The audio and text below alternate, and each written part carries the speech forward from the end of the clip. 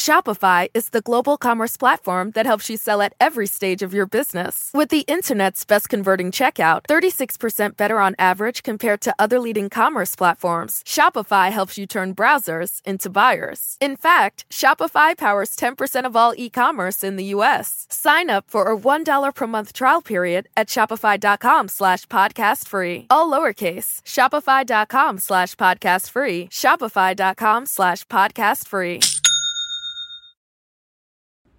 Mr. Chief Justice, may it please the court. It's an old joke, but when a man argues against two beautiful ladies like this, they're going to have the last word.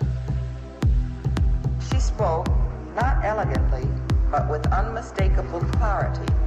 She said, "I ask no favor for my sex. All I ask of our brethren is that they take their feet off our necks."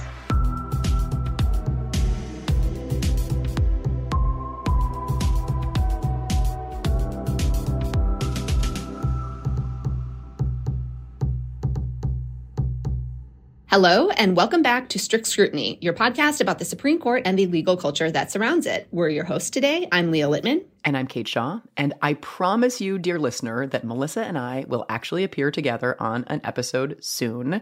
I further promise that the three of us, Melissa, Leah, and I, will all appear as a trio on an episode soon, although that will not be happening next week, but it will be happening in the near future, including at some very special upcoming events that are in the works and that will be public soon. So please stay tuned for all of that.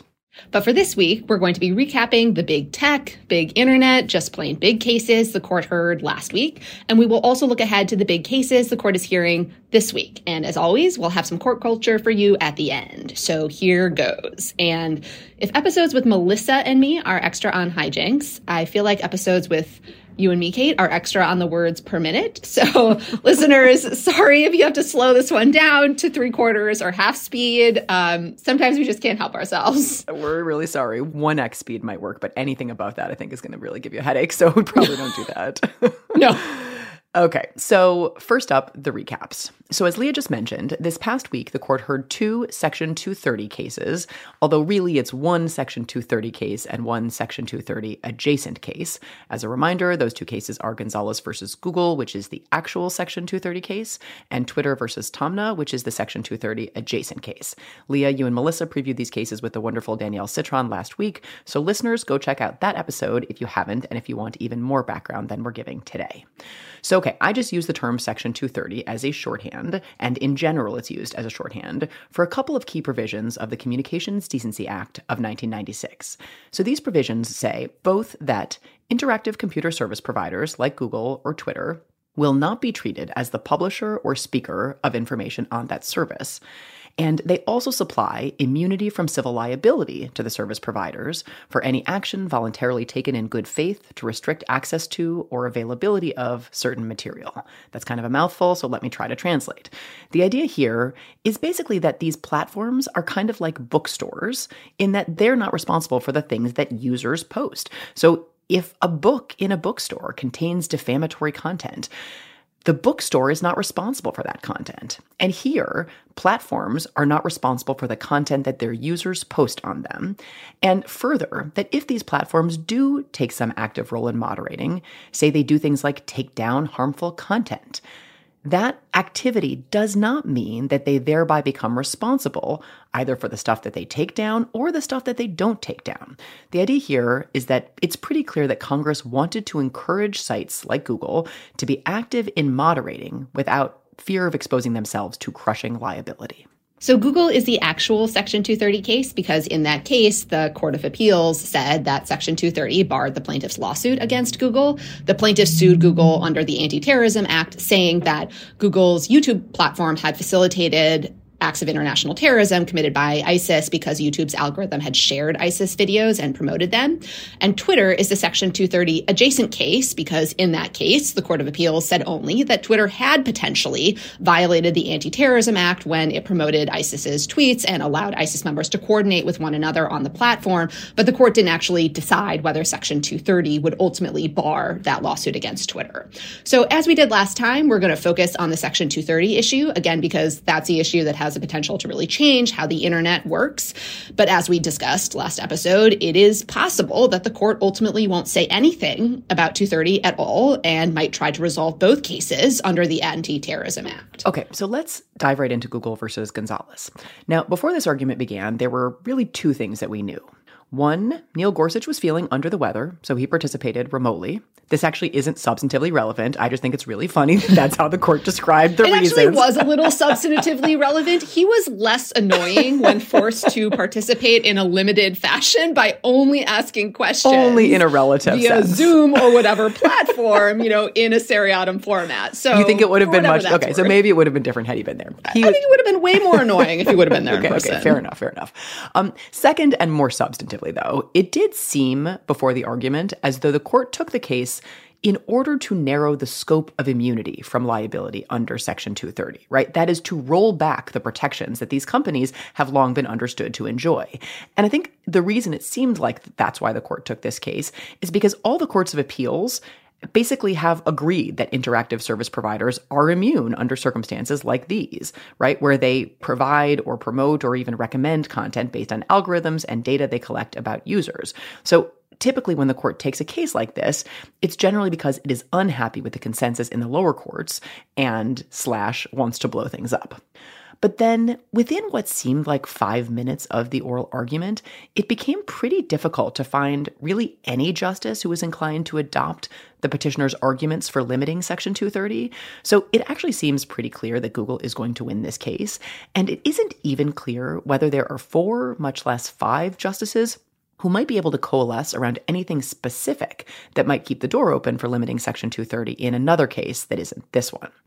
So let's rewind and just remind listeners in super broad brushes of the arguments of the parties. So Google says, look, you can't hold us liable in this case because you, the plaintiff, are saying that ISIS's videos contributed to the attacks, and that would hold us, Google, liable for ISIS's speech based on the idea that we are the publisher or speaker of that speech. But Section 230 says we are immune from liability for things that users say on our platform. The plaintiffs respond by saying something like, no, we're not suing you because you published or posted ISIS's speech. We're suing you because you recommended ISIS's speech when ISIS videos popped up as, things like next video suggestions to certain users. And Google responds to this as follows. So one, they say that part of the liability still depends on us publishing ISIS's speech, since the plaintiff's kind of issue is with the substance of that speech, not our speech. And second, maybe more fundamentally, they say you cannot have the internet without recommendations to users. So if interactive computer service providers are liable for making recommendations, basically there goes the internet. Because when you fire up YouTube to look for, say, interspecies friendship videos, or you run a search for a yoga studio in your neighborhood, service providers are making recommendations by ranking results. The internet simply cannot function without doing this. So the federal government was basically on the plaintiff's side in this case on this particular issue, in that it said that Section 230 actually didn't give providers immunity when the plaintiff's case is about the service provider's own speech, like making recommendations. But it went on to argue that the providers won't ultimately be found liable here because merely recommending content based on the kinds of algorithms that most content providers use doesn't constitute aiding and abetting conduct resulting from the videos. Okay, so with those terms of the debate in mind, let's talk about what happened at the argument. So first up was a lawyer for the petitioners, the plaintiffs in the case. And within seconds, a few things, maybe 3 things were clear. One is that, as you were kind of suggesting, Kate, the justices were just not buying petitioner's argument. The justices don't seem to think that Section 230 allows suits when a plaintiff argues that an algorithm queued up a next video or recommended a next video.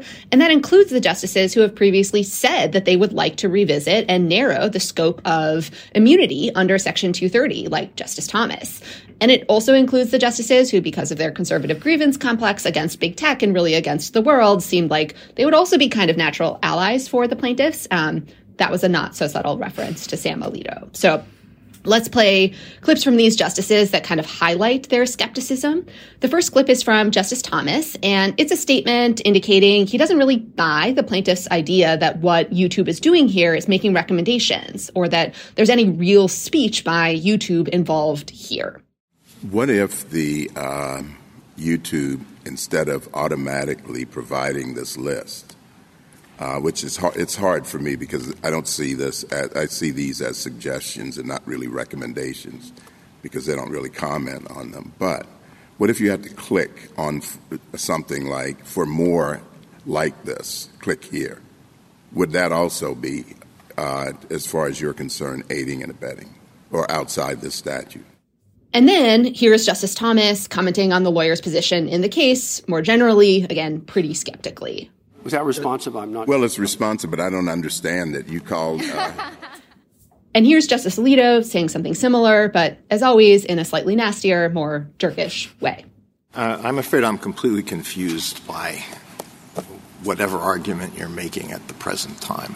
So that's the first point. And honestly, after listening to the argument, a part of me wondered if they, the justices who were interested in limiting the scope of immunity, were maybe too excited to take a Section 230 case that involved ISIS because they were so excited about the possibility of playing gotcha about how social media companies are censoring conservatives, but not ISIS. They didn't actually dig into the facts of the case or the complaints, and they didn't realize that the actual allegations in the case may not have been a great vehicle for rethinking Section 230. Yeah, I think that is a great read on the sort of general ethos of the oral argument.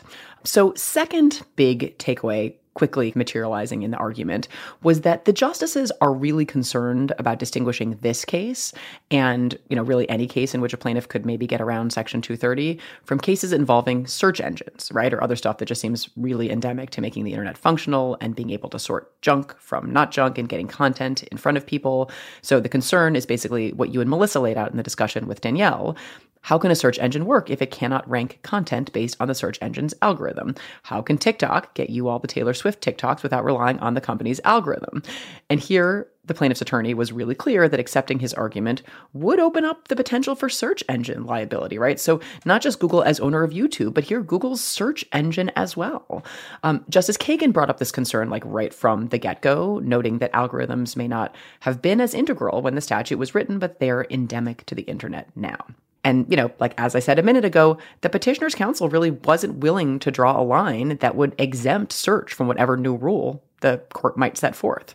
It wasn't just Kagan, though. A bunch of other justices picked up on this concern, basically pressing the federal government on what would happen if the court said that Section 230 didn't bar lawsuits based on recommendations, and that all the lawsuits would be resolved based on whether under state tort theories like defamation or aiding and abetting liability, you can be liable based on recommendations.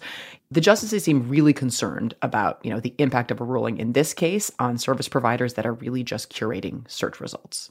Okay, so the third point, slightly less substantive, but still important to keep in mind, is there were some moments where it just wasn't clear whether the justices knew how the internet works. So here's one clip that made me wonder, do all of the justices know what a thumbnail is? So let's play that tape here. That's content I've created. Okay. And on the content creation point, let's imagine it seems like you're putting a whole lot of weight on the fact that these are thumbnails, and so it's something that YouTube separately creates. Yes. What if they just screenshot? They just screenshot the ISIS thing. They don't do the thumbnail. Yeah, that's pure third-party content. That's pure a thumbnail is a screenshot of the third party's content. It's not something the interactive computer service provider makes. In the second argument, Justice Thomas brought up pagers, and it's just I just had questions about their knowledge about how any of this stuff works. Although I feel like we learned a couple of things that I was somewhat surprised by. At one point, Justice Barrett asked a question that had her kind of fluently talking about retweeting and liking content on Twitter and sort of asking about opening up users to potential liability. And it turns out there's just not a lot of law on this. But I don't know. The way she was talking about it made me wonder whether maybe now that Twitter is terrible, Justice Barrett is on it. I don't know. I never thought of her as one of the on-Twitter justices, but now I wonder if she is. That's a possibility. I had a different reaction, which is, one, at moments her discussing retweets suggested to her that she thinks retweets are endorsements, and anyone who's actually on Twitter would know that's not actually the case. And then, two is it made me wonder, that's not actually analogous to the issue in the case, because when someone is retweeting or liking content, right, that's content created by another user, right? And no one is suing the other users. The question is whether you can sue the platform for hosting that. So, that also left me with some questions, I would say. she's at least familiar with the way she thinks it works. But interesting. And in her closed universe, retweets are endorsements, right. is what you're telling me? Okay. Something like that. I'm a little bit of me is surprised she didn't use the phrase retruth to describe what happens on social media platforms. It would have been an amazing slip if she had. Oh, my Lord. We'll take our wins where we can get them. More seriously, based on the more germane observations, it seems like, as we were saying, petitioners, the plaintiffs are going to lose and Google is going to win. But a few other things happen that suggest it might end up being significant how Google wins, and that maybe some of Google's broadest arguments, that is, the arguments for the most expansive version of liability for these computer companies, that some of those arguments may have flown a little close to the sun for the justices. So let's walk through, some of what happened there. So, one thing is, even though it seemed like the justices weren't buying the plaintiffs' proposed limits to Section 230 immunity, it also seemed like some of the justices were concerned about the expansive version of immunity that Google was proposing. And they suggested a few different ways in which the court might say that even though Google wins here, maybe there would be some set of cases where Section 230 wouldn't actually protect companies like Google. So let's play a clip of Justice Sotomayor asking a hypothetical that involves circumstances where it seemed as though some number of justices thought maybe Section 230 wouldn't bar a lawsuit. The way you implement it's going to put you outside the defense. If you write an algorithm for someone that in its structure ensures the discrimination between people, a dating app, for example. Someone comes to you and says, I'm going to create an algorithm that inherently discriminates against people. It won't match black people to white people, Asian people to Hispanics. It's going to discriminate. You would say that internet provider is discriminating, correct? And this way of thinking seemed to come up in some of the other justices' questions as well, including questioning by Justice Thomas, Justice Jackson, the Chief Justice. They were all interested in trying to probe the idea that, maybe a neutral algorithm couldn't be the basis for liability, but an algorithm that was specifically producing and recommending ISIS content or, was racist in design or execution could be the basis for liability. And there I had to admit, I am just not sure what they are envisioning here, or how what they are envisioning could ever be crafted into a workable rule of law, right? So in general, algorithms are just not neutral in the sense that they seemed to mean in the argument. They are designed in part to recommend items because of the content and substance of those items, and to recommend content that the company wants to recommend. So, just by their very nature, kind of neutrality seems like a misplaced concept with respect to algorithms. Yeah, I mean, Elon Musk is supposedly currently writing algorithms or, having other people write algorithms for him that ensure his own content is recommended to everyone. That's the purpose of the algorithm. Right. No, so certainly algorithms can be written for tons of different purposes. And in some ways they were sort of saying, well, yeah, so maybe that algorithm would be non-neutral, and so would the ISIS promoting algorithm, but that all other algorithms somehow would be neutral. But, as a general matter, again, I think the way these algorithms operate is with the goal of increasing user engagement and ad revenue. And this could lead to lots of troubling effects. But the hypos that they kept coming up with seemed to me to misapprehend the nature of the attention economy and the incentives of these platforms, and even positing neutrality as something that could supply some sort of line dividing, potential liability causing conduct from other conduct. I'm just not sure it exists. And make neutral principles great again. Right, exactly. That's a reference to a somewhat infamous law review article. Sorry, this is extreme nerddom, but yeah. Leah is referencing a very famous and very problematic law review article called Toward Neutral Principles by the law professor Herb Wexler that Sam Alito would probably like to make great again, that is pretty dubious about, if not the result, at least the reasoning in Brown versus Board of Education. And so I don't think it's an accident that Leah's mentioning this case in the same breath as Sam Alito and the quest for neutrality. Yeah, I mean, that article literally suggested Brown was problematic because it was giving, Black children who were forced to go to segregated schools, unfair preferential treatment, and that the law wasn't being neutral. No, hard no. Yeah. So, okay, so back to the Google argument. So if all of this even is germane, right, like whether the court could announce some sort of content neutrality principle, it seems to relate more to the scope of liability, right? Like whether you're intentionally aiding and abetting ISIS rather than whether you are acting as a publisher or speaker or curating content in the ways that Section 230C describes. So maybe this like neutrality line is one that the law could try to give effect to, but it's hard to see how in the context of Section 230. Yeah. And these and some other exchanges made clear something that Justice Sotomayor had also come out and said, which is that the justices do seem to be looking for a line. That is something that would say Section 230 doesn't actually bar all lawsuits where a plaintiff is suing an interactive computer service provider for something that happens on that service provider's service. So here is Justice Sotomayor making this clear. Let's assume we're looking for a line, because it's clear from our questions we are, okay? And let's assume that we're uncomfortable with a line that says merely recommending something without adornment, you suggest. And they're looking for a line in part because the current state of immunity that these companies have is so broad.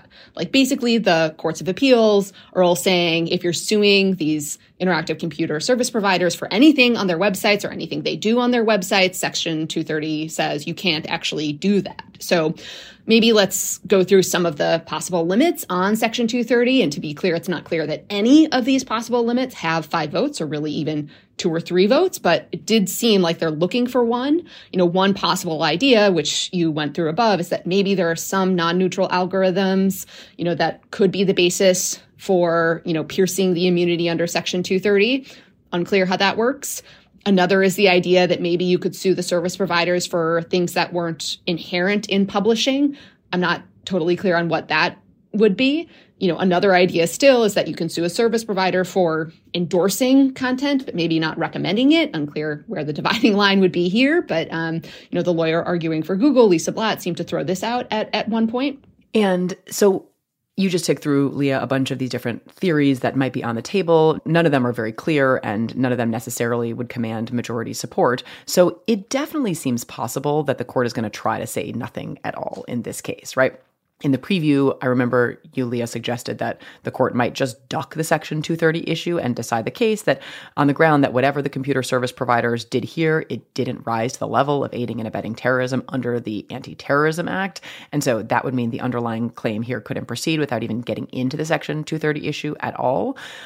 Several justices in the oral argument, including Justice Barrett, asked, could we just dispose of this case on those grounds and call it a Tuesday, like more or less? The petitioner's lawyer seemed to say that, well, you know, the plaintiffs here could still amend their complaint, but kind of by his rebuttal, it sort of seemed like he'd become resigned to the fact that that was the best that he could hope for, which I do think tells you something about like the chances that Google loses this case sort of in its entirety coming out of the argument. And if we're playing a little bit of I told you so, you know, I did also say in the preview that Lisa Blatt, the lawyer for Google, was going to bring up porn. And listeners, let's roll that tape.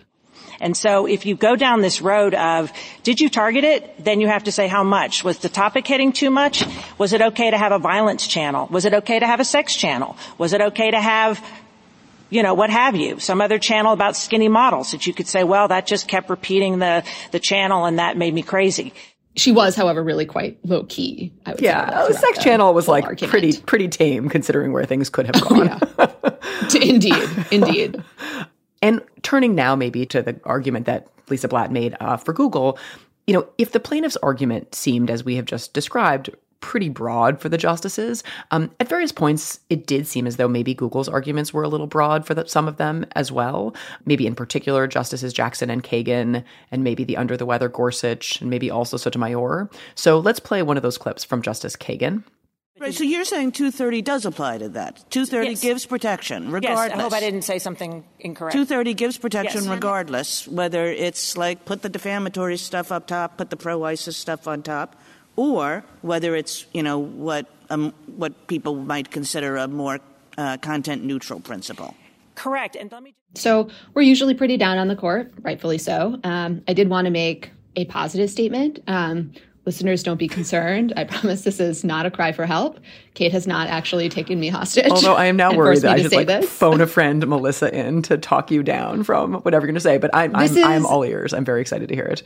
This is why we all need to do episodes together, because otherwise the universe will just become out of whack. We're out of whack. We're out of balance. That's true. But so, go on. One thing I wanted to say is that I really thought the justices did seem to be refreshingly humble about their institutional role, and particularly their own competence to assess these questions. Questions such as, could the internet continue to work if you can sue based on, search engine results, or could the internet work without recommending content? To them, they were hesitant to take the reins and be the ones to draw this line. Several of the justices invoked this concern. To no one's surprise, Justice Kagan put it especially well in this exchange. So let's play that here. Yeah, so I don't think that a court did it over there. And I think that that's my concern, is I can imagine a world where you're right that none of this stuff gets protection. And, every other industry has to internalize the costs of its conduct. Why is it that the tech industry gets a pass? A little bit unclear. On the other hand, we're a court. We really don't know about these things. These are not like the 9 greatest experts on the internet. And I don't have to accept all Ms. Blatt's "the sky is falling" stuff to accept something about, boy, there is a lot of uncertainty about going the way you would have us go, in part just because of the difficulty of drawing lines in this area, and just because of the fact that once we go with you, all of a sudden we're finding that Google isn't protected. And maybe Congress should want that system. But isn't that something for Congress to do, not the court? So I do agree with that, relatively positive take on where the court was, although I'm still, reeling from the fact that you voiced it, Leah. And another point, this is sort of another positive take on the argument about a number of the justices, but maybe especially, not surprisingly, national forensics champion Ketanji Brown Jackson, who in some ways kind of should have been arguing this case for the petitioners. But she, among other things, brought this really refreshingly sort of fetishistically textualist approach to statutory interpretation. And I think maybe that was best expressed in this clip. If you look at the statute, it says protection for Good Samaritan blocking and screening. If you take into account Stratman, Oakmont, those things I thought were like a given. What the people who were crafting this statute were worried about was filth on the internet and the extent to which, because of that court case and perhaps others, the platforms were not being incentivized to take it down. Because if they were trying to take it down like Prodigy, they were going to be slammed because they were going to be treated as a publisher. And so the statute is like, we want you to take these things down. And so here's what we're going to do. And this is an idea she returned to again and again, what was this statute for? And that should inform the interpretive endeavor, right? Some of these hypos about pro-ISIS YouTube, I think, kind of go out the window because Congress, it seems, was not trying to protect that sort of action or conduct. And just in general, I thought it was really refreshing to hear this focus on what Congress was trying to do or achieve, broadly speaking.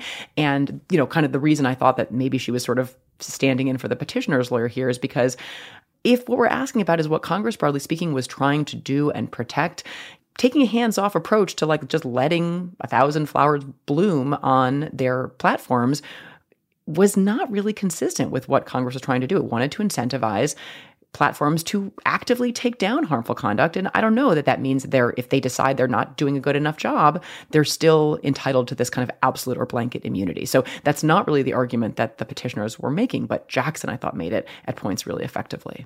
Yeah, it was almost as if she was suggesting that the future of the internet should not be decided based on which dictionary Neil Gorsuch picks up on a Tuesday morning, because I love it. I love it, if so. I wonder if he would have taken umbrage if he'd been there in person.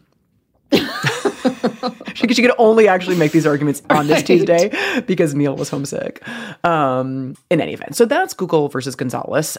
It's pretty clear that the internet is not going to end with a bang, maybe not even with a whimper. But, to the point we were sort of identifying if the court does at least gesture toward what some limits it might be willing to accept in a future case might look like, that is going to matter a lot in terms of the signals it sends, I think, to lower courts. Like if there are more of these cases brought, like lower courts maybe will step into space if, in fact, the court decides, does say something substantive about Section 230.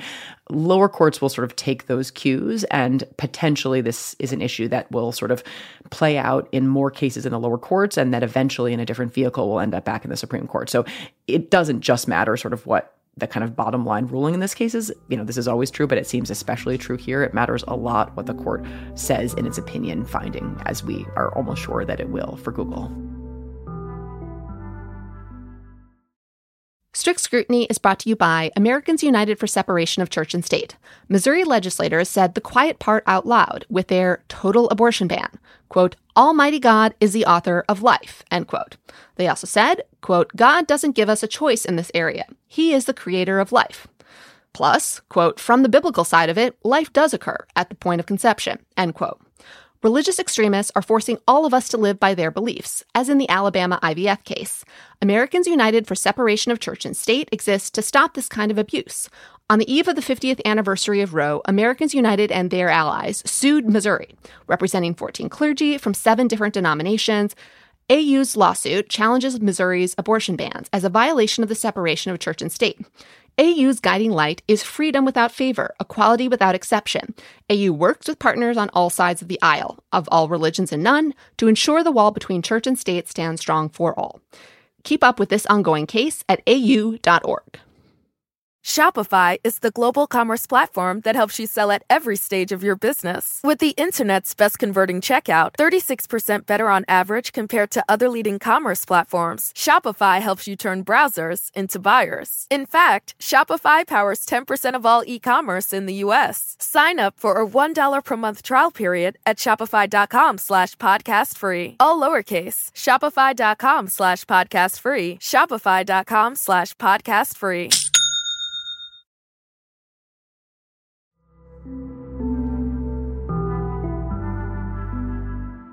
So that brings us to the second case, Twitter versus Taamneh. It seemed during the argument in Google as though the justices thought that these cases could be resolved by adopting a narrower theory for when social media companies may be liable for aiding and abetting terrorism under the Anti-Terrorism Act.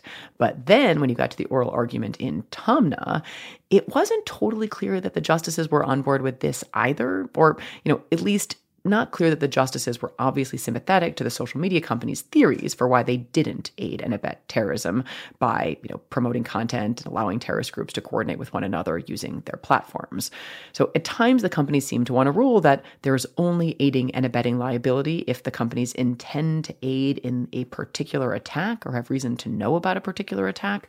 But the justices very clearly did not like that theory because, as they pointed out, if you know you're sharing ISIS content, you don't need to know about a particular attack. You know that's what ISIS does. At other times, the companies seem to want a rule that said, you have to do something affirmative to aid and abet rather than merely failing to take action. And Justice Kagan really blew up that suggestion in a hot minute. So let's play her initial question here. Mr. Waxman, suppose this set of facts that many terrorist organizations use the social media services provided by your client, that they do so to recruit other members for purposes of enhancing their terrorist activities, that your client knows this because government officials, journalists, other people have pointed it out. Now I'm going to change one fact. I think so far we're actually pretty much in the real world. Right. I'm going to change one fact, which is that instead of having a policy against this and trying to remove this various terrorist content, that Twitter had just said, let 1,000 flowers bloom, we're not going to touch a thing. But, it knows that all of this is happening, but it does not have a policy of trying to remove. Then do you fall within the language of the statute? And Seth Waxman, the lawyer who was representing Twitter, initially said, no, the company couldn't be liable then. And Justice Kagan responded with, basically, no, bro. And so here's her actual response. I guess it just strikes me as quite your answer strikes me as quite something, actually. It's like, what part of Halberstam or of the statute do you think at that point that there's not at least a jury question on? Twitter, in my hypothetical, is basically saying, we know that there's a ton of terrorist use of our platform that's going directly to enhance terrorist activity worldwide, and we're not going to do a thing about it. So not like, did you do too much? Did you do, could you have done a little bit more? But we wipe our hands of it such that that that's going, your platform is providing substantial assistance to terrorist activity. How can it be otherwise?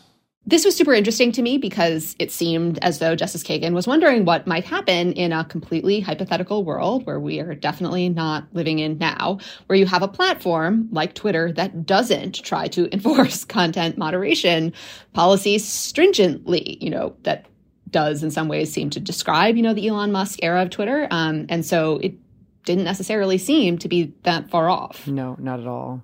And at times it did seem in the argument like the justices were so unsatisfied with the different ATA theories in front of them that they just kind of wanted to go back to Section 230 and turn, rather than, if the justices in Google seem to want to turn that case into an ATA case, during this argument at points, they seem to want to turn this case into a Section 230 case. Like Justice Kagan opened her questioning of the plaintiff's lawyer with, why isn't this lawsuit barred by Section 230? So she was actually happy to make it a Section 230 case again. You could hear the justices' frustration with the proposed limits on ATA liability in other questioning from Justice Sotomayor and Justice Kagan. There were some funny interactions and exchanges between them. So let's play those clips now. Talk to me about what directly. I hear a lot of questions, and I hope that I remember them all. Okay. If I haven't answered Don't worry, them all, I'll come back to you. Okay, thank you. Violations I don't think that's right, Mr. I realize you have a lot of questions piled up there. I do want them to come back to them, though. The conduct is the provision of a platform by which to communicate with each other and other members of ISIS and by which to recruit. So you can, say it's the failure to better police the platform, but it's the provision of a platform. Services I feel guilty that you're not answering Justice Sotomayor's questions, but I'm just going to pile on a little bit, if you'll forgive me. I think I have them in mind, and I will come back to them. Just based on what happened in the arguments in these two cases, I don't think, as we were saying, the court is going to take a big bite out of Section 230 immunity. The only question is whether it preserves the possibility for some smaller bites out of Section 230 in the future. And I really have no idea what the court is going to do on the Anti-Terrorism Act. A part of me thinks that they should do what's called dig the cases at this point. So a dig just means dismissing the case as improvidently granted, which would mean the court would say, we shouldn't have even considered this case. We're just not going to issue a decision in it, and we'll let the Court of Appeals ruling stands. And a part of me wonders whether they should do this because these cases no longer seem like, if they ever were, good vehicles for thinking about Section 230 questions. And it's not clear what the court can do here, which makes it seem like they should do as little as possible, which makes me think, should they do anything at all? But one thing the cases did underscore for me is how utterly broken this new format for oral argument is. In both cases, you had two parties arguing for the same side go first, and those two parties together were getting 2 hours of oral argument time. And then the person on the other side would get something like 35 to 45 minutes. And that wasn't how time was allocated. One party was supposed to get 20 minutes, the other 10, and then the other side 30. But the seriatim questioning on top of the other questioning just allows it to go on way too long. And at a certain point, you're just repeating things and not getting answers to questions. And then you get too tired, before you get to the final party, and they don't get the same amount of time. It just seems to not be going well. Also, even if you listen to these arguments not in real time after the fact at 1.5 speed, 3 hours for each case is way too much. And it's not just for us that I think I make this plea to the Chief Justice. He's got to rein in the length of these arguments. It's not serving anyone. On a couple of lighter notes about these arguments, one, man, it is good to be Seth Waxman, right? And an established member of the Supreme Court bar. There was a moment between Waxman and the Chief Justice very close to the beginning of the argument that just has to be heard to be kind of believed. So let's play it now. Fact of substantial assistance. What we have here, I'm sorry, can I just finish my sentence? Okay. What we have here is an alleged failure to do more to ferret out violations of a clear and enforced policy against assisting or allowing any postings supporting terrorist organizations or activities. I'm sorry, Mr. Chief Justice. I mean, just to be clear, for people who don't listen to a lot of Supreme Court arguments, this is not a thing that one does, which is to say, wait, I'm not done yet, Mr. Chief Justice, but Waxman apparently does. Someone on Twitter, at Nate's Fault, had this amazing characterization, which I had to share because I just loved it. So he characterized this as, Chief, I'm going to let you finish, but Beyonce had the best album, which, hashtag facts, definitely true. Loved it. I was like going for a run around Prospect Park when I heard this part of the argument, and I really just kind of yelped because they don't typically do that. But in any event. No, and yet it almost happened a second time during this same week. We have talked about the insularity of the Supreme Court bar, that is the group of lawyers who regularly argue before the court, and how the justices really like hearing from, the regular lawyers on the bar. And that was really on display here. So here's a similar exchange from Gonzalez versus Google. If YouTube labeled certain videos as the product of what it labels as responsible news providers, that would be Google's own content, right? Yes. And can I say one thing? Just because I forgot to mention thumbnails. Sorry. Back to Twitter, Seth Waxman's rapport with the justices didn't come out only in asking them for more time. It also came out in admitting he didn't deserve more time. So let's play that clip as well. You can finish your sentence. Sadly, I'm afraid I did finish my sentence. Thank you. Thank you. Shopify is the global commerce platform that helps you sell at every stage of your business. With the internet's best converting checkout, 36% better on average compared to other leading commerce platforms, Shopify helps you turn browsers into buyers. In fact, Shopify powers 10% of all e-commerce in the U.S. Sign up for a $1 per month trial period at shopify.com/podcastfree. All lowercase, shopify.com/podcastfree, shopify.com/podcastfree. Are you like me and tracking the polls obsessively this election year? Well, Dan Pfeiffer's right there with you, and he's taking them seriously, but not literally. Take an average of the polls. Don't forget about any one poll. And the thing that we try to tell everyone in every episode of this podcast is a poll that has Biden up to and a poll that has Biden down to, they all tell you the exact same thing, which is this is a very, very close race. The goal of this podcast is to help people understand polling and freak out about it just a little bit less. Explore the latest polls, what they actually mean, and whether or not it's time to hit the panic button. Tune into Polar Coaster with Dan Pfeiffer, Crooked's latest subscriber-exclusive show. To get access, subscribe to our Friends of the Pod community only at crooked.com/friends.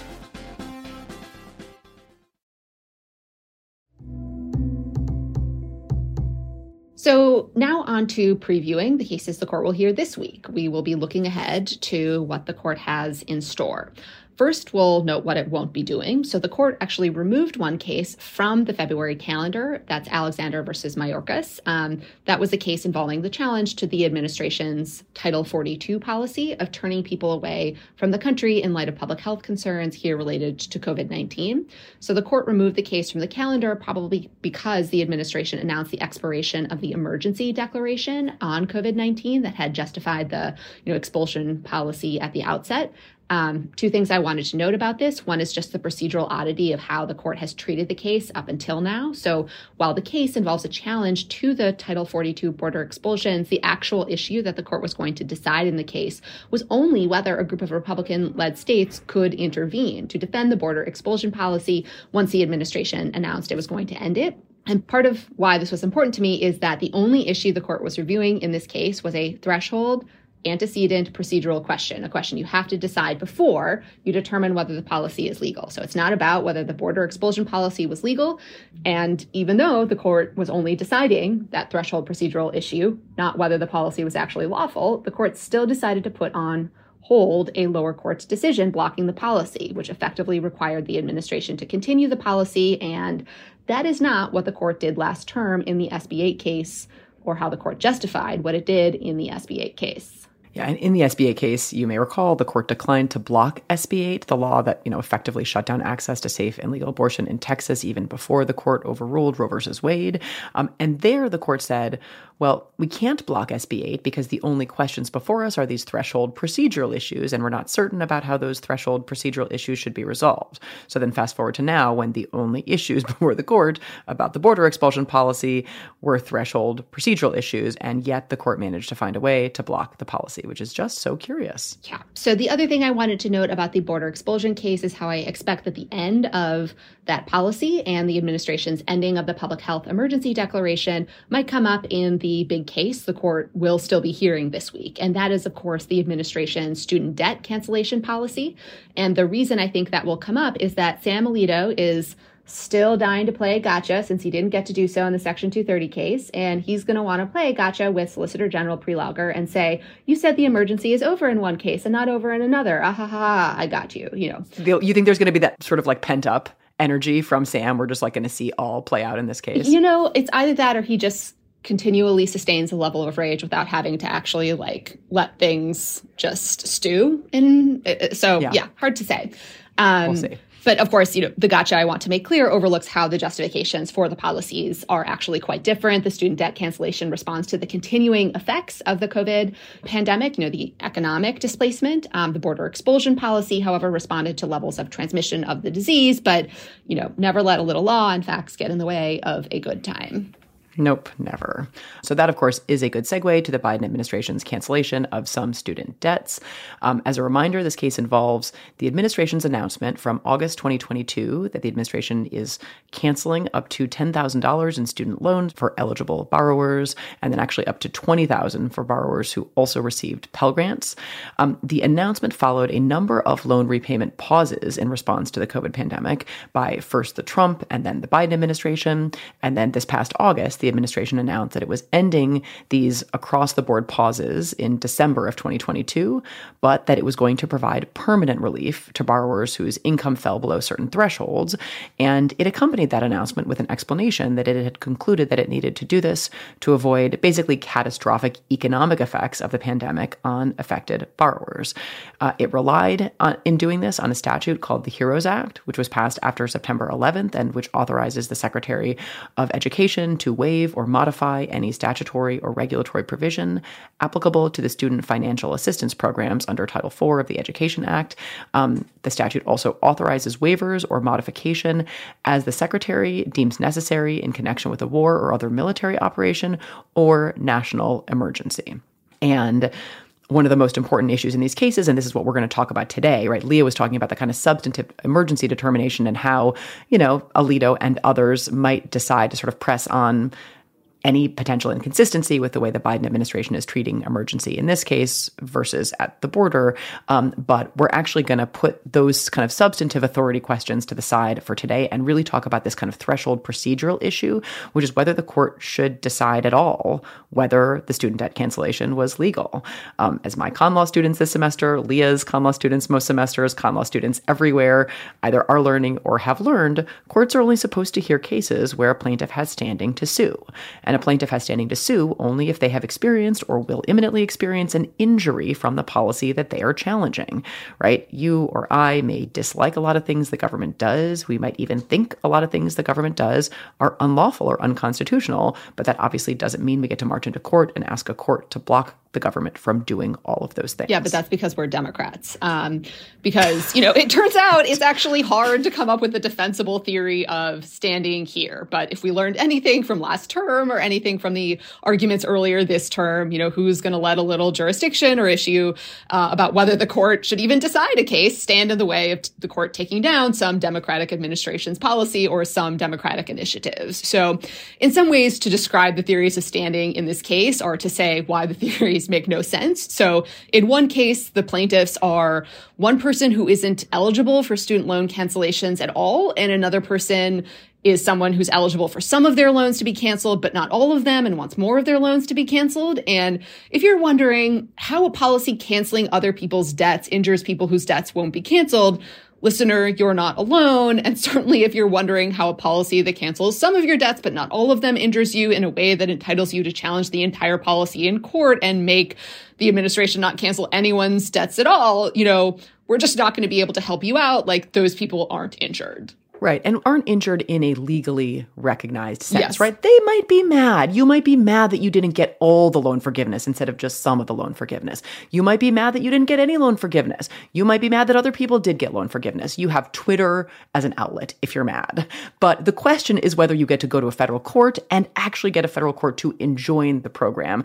And as a general matter, as Leah's description, opened with, the answer to that is pretty easy. These are not circumstances that would ordinarily give you the kind of injury a court would recognize. Yeah, I mean, I'm mad Beyonce didn't win Album of the Year, but I can't sue to make that happen. But she was just so gracious about all the other things she did win and didn't seem mad at all. But I too was mad on her behalf. But in any event, she's not going to federal court, and there's a good reason for that.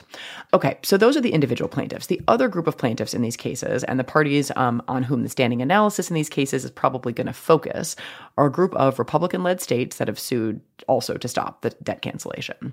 The case is captioned Nebraska versus Biden, and there's kind of an important precedent here is a case called Massachusetts versus EPA, which involved a state's challenge to the EPA's failure to regulate climate change. And the court had said basically that states get special solicitude in the standing analysis, and that they may have an easier time establishing standing, at least where they're saying that they have some injury to something like their sovereign or quasi-sovereign interests. Turns out we don't really know exactly what sovereign and quasi-sovereign interests are, but newsflash, the Supreme Court doesn't either. So how do these states say that they are injured? There seem to be two theories. One is specific to Missouri, and even more specifically, how Missouri has set up certain state agencies. So we will start with that theory. Missouri says it is injured because the student debt cancellation injures the Missouri Higher Education Loan Authority. I'm going to call it MOHELA. I'm not sure how to pronounce it, but I think that works. And that is a distinct legal and financial entity set up by the state of Missouri. So how is MOHELA or MOHELA injured by the student debt cancellation, you ask? Well, what Missouri says, and it is Missouri saying this, not the loan authority, that could become important. Missouri says that if the federal government cancels some student debt, then some debt holders will consolidate some of their outstanding debts, some of which are held or serviced by this loan authority. And if those other debts serviced by the loan authority are consolidated, then the loan authority will make less money. And if they make less money, they won't contribute to the Lewis and Clark Discovery Fund, which is a fund that makes capital improvements to higher education in Missouri. So if that sounded like a lot of steps in the chain of causation, we're with you. Usually that many steps in a chain of causation, especially a chain of causation that depends on the independent actions of entities that aren't before the court, like MOHELA, that doesn't work to establish standing. But again, here the plaintiffs are challenging a democratic policy, which increases the likelihood that the court will find that they do have standing. But it's not just that this standing theory has too many steps in the chain of causation. It's also that MOHELA isn't Missouri, so it's not clear why Missouri gets to assert injuries to MOHELA, which are speculative to begin with. MOHELA is a separate legal and financial entity. They have the power to sue and be sued, and MOHELA chose not to bring a lawsuit. So the entity that is supposedly injured chose not to bring a lawsuit, maybe because it doesn't think it's going to be injured. Yet it's even worse than that. Their assets, MOHELA's assets, are, as we said, distinct from the state's. They're not revenue of the state. They don't go to the state legislature or state treasury. So this seems to be a problem to the extent the state is saying we're injured and you need to take us seriously, because we're a state. And because, I guess, 3 crappy theories of standing are better than 2, the state plaintiffs also claim they're injured because they say student debt cancellation would reduce the tax revenue that states receive. This, too, seems to be pretty squarely foreclosed by the court's prior cases, which obviously don't matter because stare decisis is for suckers and law isn't real, at least when you're at the Supreme Court challenging a democratic policy. But assuming for the sake of argument that you do care about the law, there is definitely a lot of law out there that suggests that this theory of standing will not do. So one very on-point case is Pennsylvania versus New Jersey, which said that Pennsylvania didn't have standing to challenge a New Jersey tax that resulted in Pennsylvania residents paying less taxes to Pennsylvania because under Pennsylvania law, they would receive a tax credit for the taxes paid to New Jersey. The point here was that it was Pennsylvania's choice to have a law that made another entity's financial policies have tax effects in Pennsylvania, which seems like exactly the situation here. It's the state's laws that are tied to federal policy that Missouri says will have this financial impact on the loan authority. But there are also many, many, many cases that say a federal policy's incidental effects on state taxes don't amount to a cognizable injury, right? Every federal policy could have some effect on state tax revenues, and it's going to be speculative and conjectural what kinds of effects they have. And the point is, we don't generally say that is enough to allow the states to sue, because it would mean states could sue anytime the federal government spent any money, at least if the president is a Democrat and the state AG is a Republican. So that's standing. Anyway, that's standing. We'll leave the merits of the student debt issue to next week until after the court actually hears the argument. Okay, so much more to come on this case and the other cases the court is hearing next week. Let's briefly mention the court is finally issuing opinions. So we got one opinion in Helix versus Hewitt, one in Barton-Werfer versus Buckley. We are not going to cover those opinions. And then we got one in Cruz versus Arizona, which we will. Let me just say 2 words about the 2 we're not going to cover. Helix is about who counts as an employee and is therefore entitled to overtime pay under federal labor law. The court basically said if someone is paid on a per day or per hour basis, they are entitled to overtime pay, even if they make in the aggregate a lot of money. And this was a vote configuration that's kind of worth noting. It was a Kagan opinion with Sotomayor, Jackson, Roberts, Thomas, and Barrett, and then dissents by Gorsuch and Kavanaugh. And then Barton-Werfer said you can't discharge bankruptcy debts accrued through fraud, even if you, that is the person filing for bankruptcy, are not at fault for the fraud. Okay, so let's turn to Cruz versus Arizona, which is a case that you may recall was about whether Arizona can basically play heads I win, tails you lose with constitutional rights recognized in previous Supreme Court cases. By a bare majority of 5, the Supreme Court said no, states can't refuse to enforce or apply constitutional rights in the way that Arizona did. Maybe this wasn't explicit, but I think this was pretty clearly implicit in the opinion, unless the constitutional right is abortion and the state is Texas. Yeah.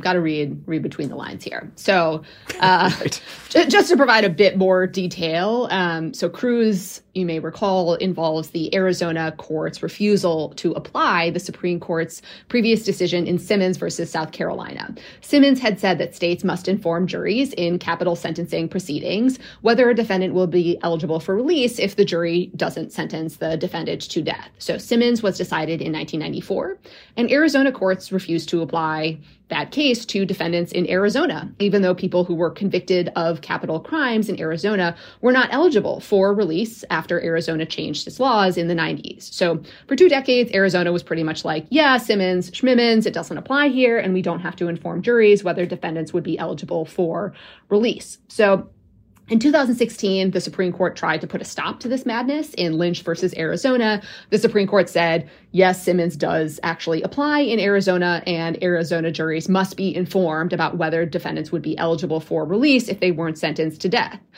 But the Arizona courts were not done.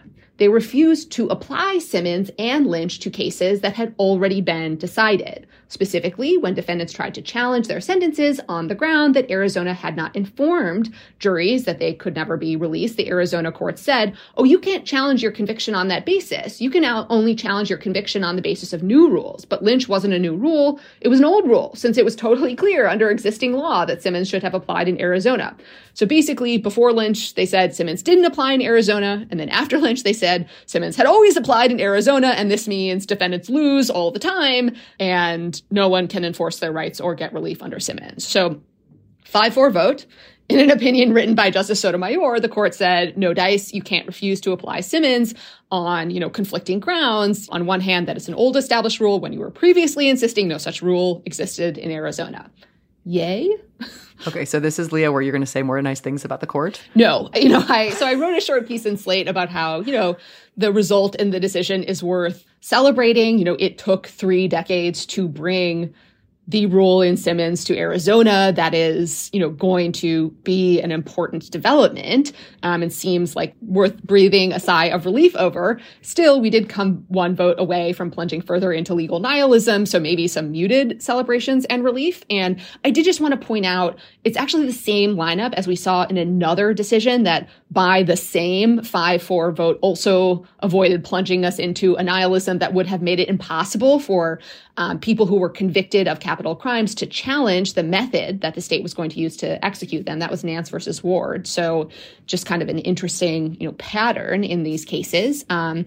And, since I refused to say something nice, I did want to highlight one concern that Ann Lipton, a professor at Tulane and associate dean at Tulane, raised, which is she's worried that some of the justices will use Cruz versus Arizona, which said, look, the state court's interpretation of state law here is insane and unreasonable, that they will use that as cover and a basis to adopt a rule that says federal courts and the Supreme Court get to review whatever state courts do on election law, under the guise of the independent state legislature theory in the North Carolina case. Happy to talk more about that later, why that's not justified and why that would be totally unwarranted. But I think she is right to say, I can imagine a justice playing some, I got you here. I didn't see that. That is a good and really scary flag. And so I'm glad you mentioned it, although I hope it never comes to pass. Yeah.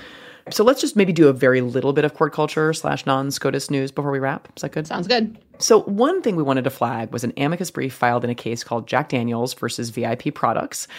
This is a case that's going to be argued in March. It involves trademark law, parody, poop-themed dog toys. So I am sure we're going to spend some time with the case. The dog toys are called Bad Spaniels. They look like bottles of Jack Daniels. There are various poop references on the toys. We will return to this case. But for now, the amicus briefs in the case were filed last week, and one brief in particular drew a lot of attention. It was filed by a group that calls itself Mischief. It is basically amicus brief as performance art. The organization or group describes its mission as engaging in elaborate interventions designed to highlight and expose the absurdity of various systems, I gather now including the legal system, or at least the Supreme Court, since I think this is their first foray into amicus brief writing.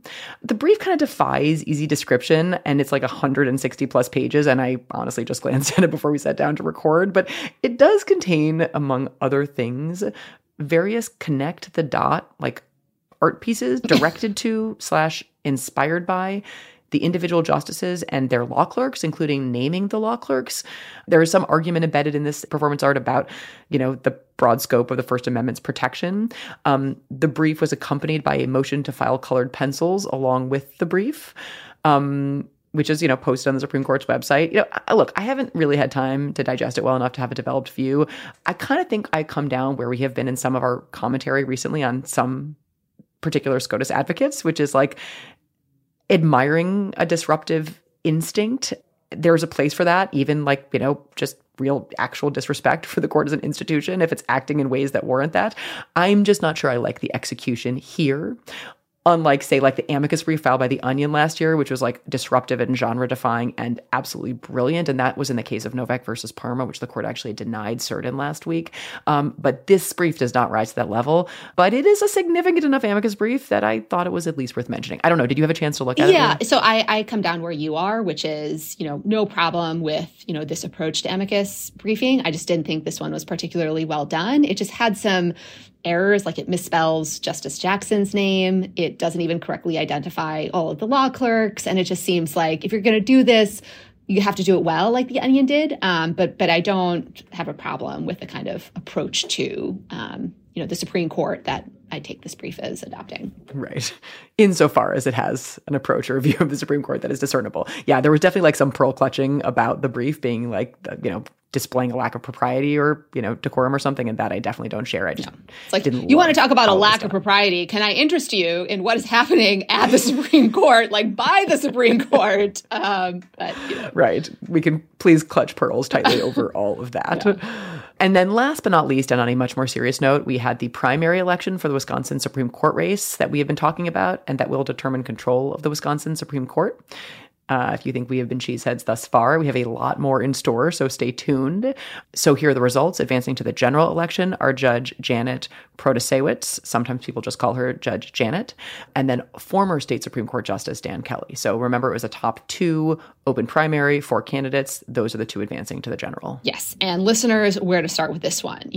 This race will determine control of the State Supreme Court of Wisconsin, which has been in Republican hands since 2008. And control of the Wisconsin Supreme Court will determine the future of democracy reproductive health care and many other things. And I don't think that's an exaggeration. You know, Wisconsin is one of the states with a pre-Roe criminal abortion ban that has caused people to have to flee the state because they needed emergency medical care that doctors are forbidden from providing under that law. And the Wisconsin legislature isn't fixing that law in part because it's one of the most gerrymandered legislatures in the country. You know, the Republicans almost won a veto-proof supermajority, even though Wisconsinites reelected statewide a Democratic governor.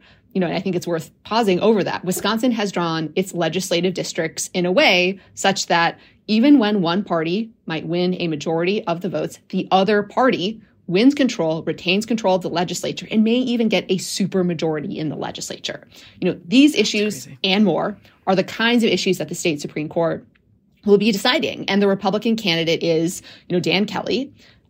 He is, you know, an extreme MAGA lawyer and person. I mean, Kelly was on the Supreme Court, was actually ousted in 2020 by Justice Jill Karofsky, and he's trying to make his way back to the court. And what has he been doing since Wisconsin voters kicked him off the state court in 2020?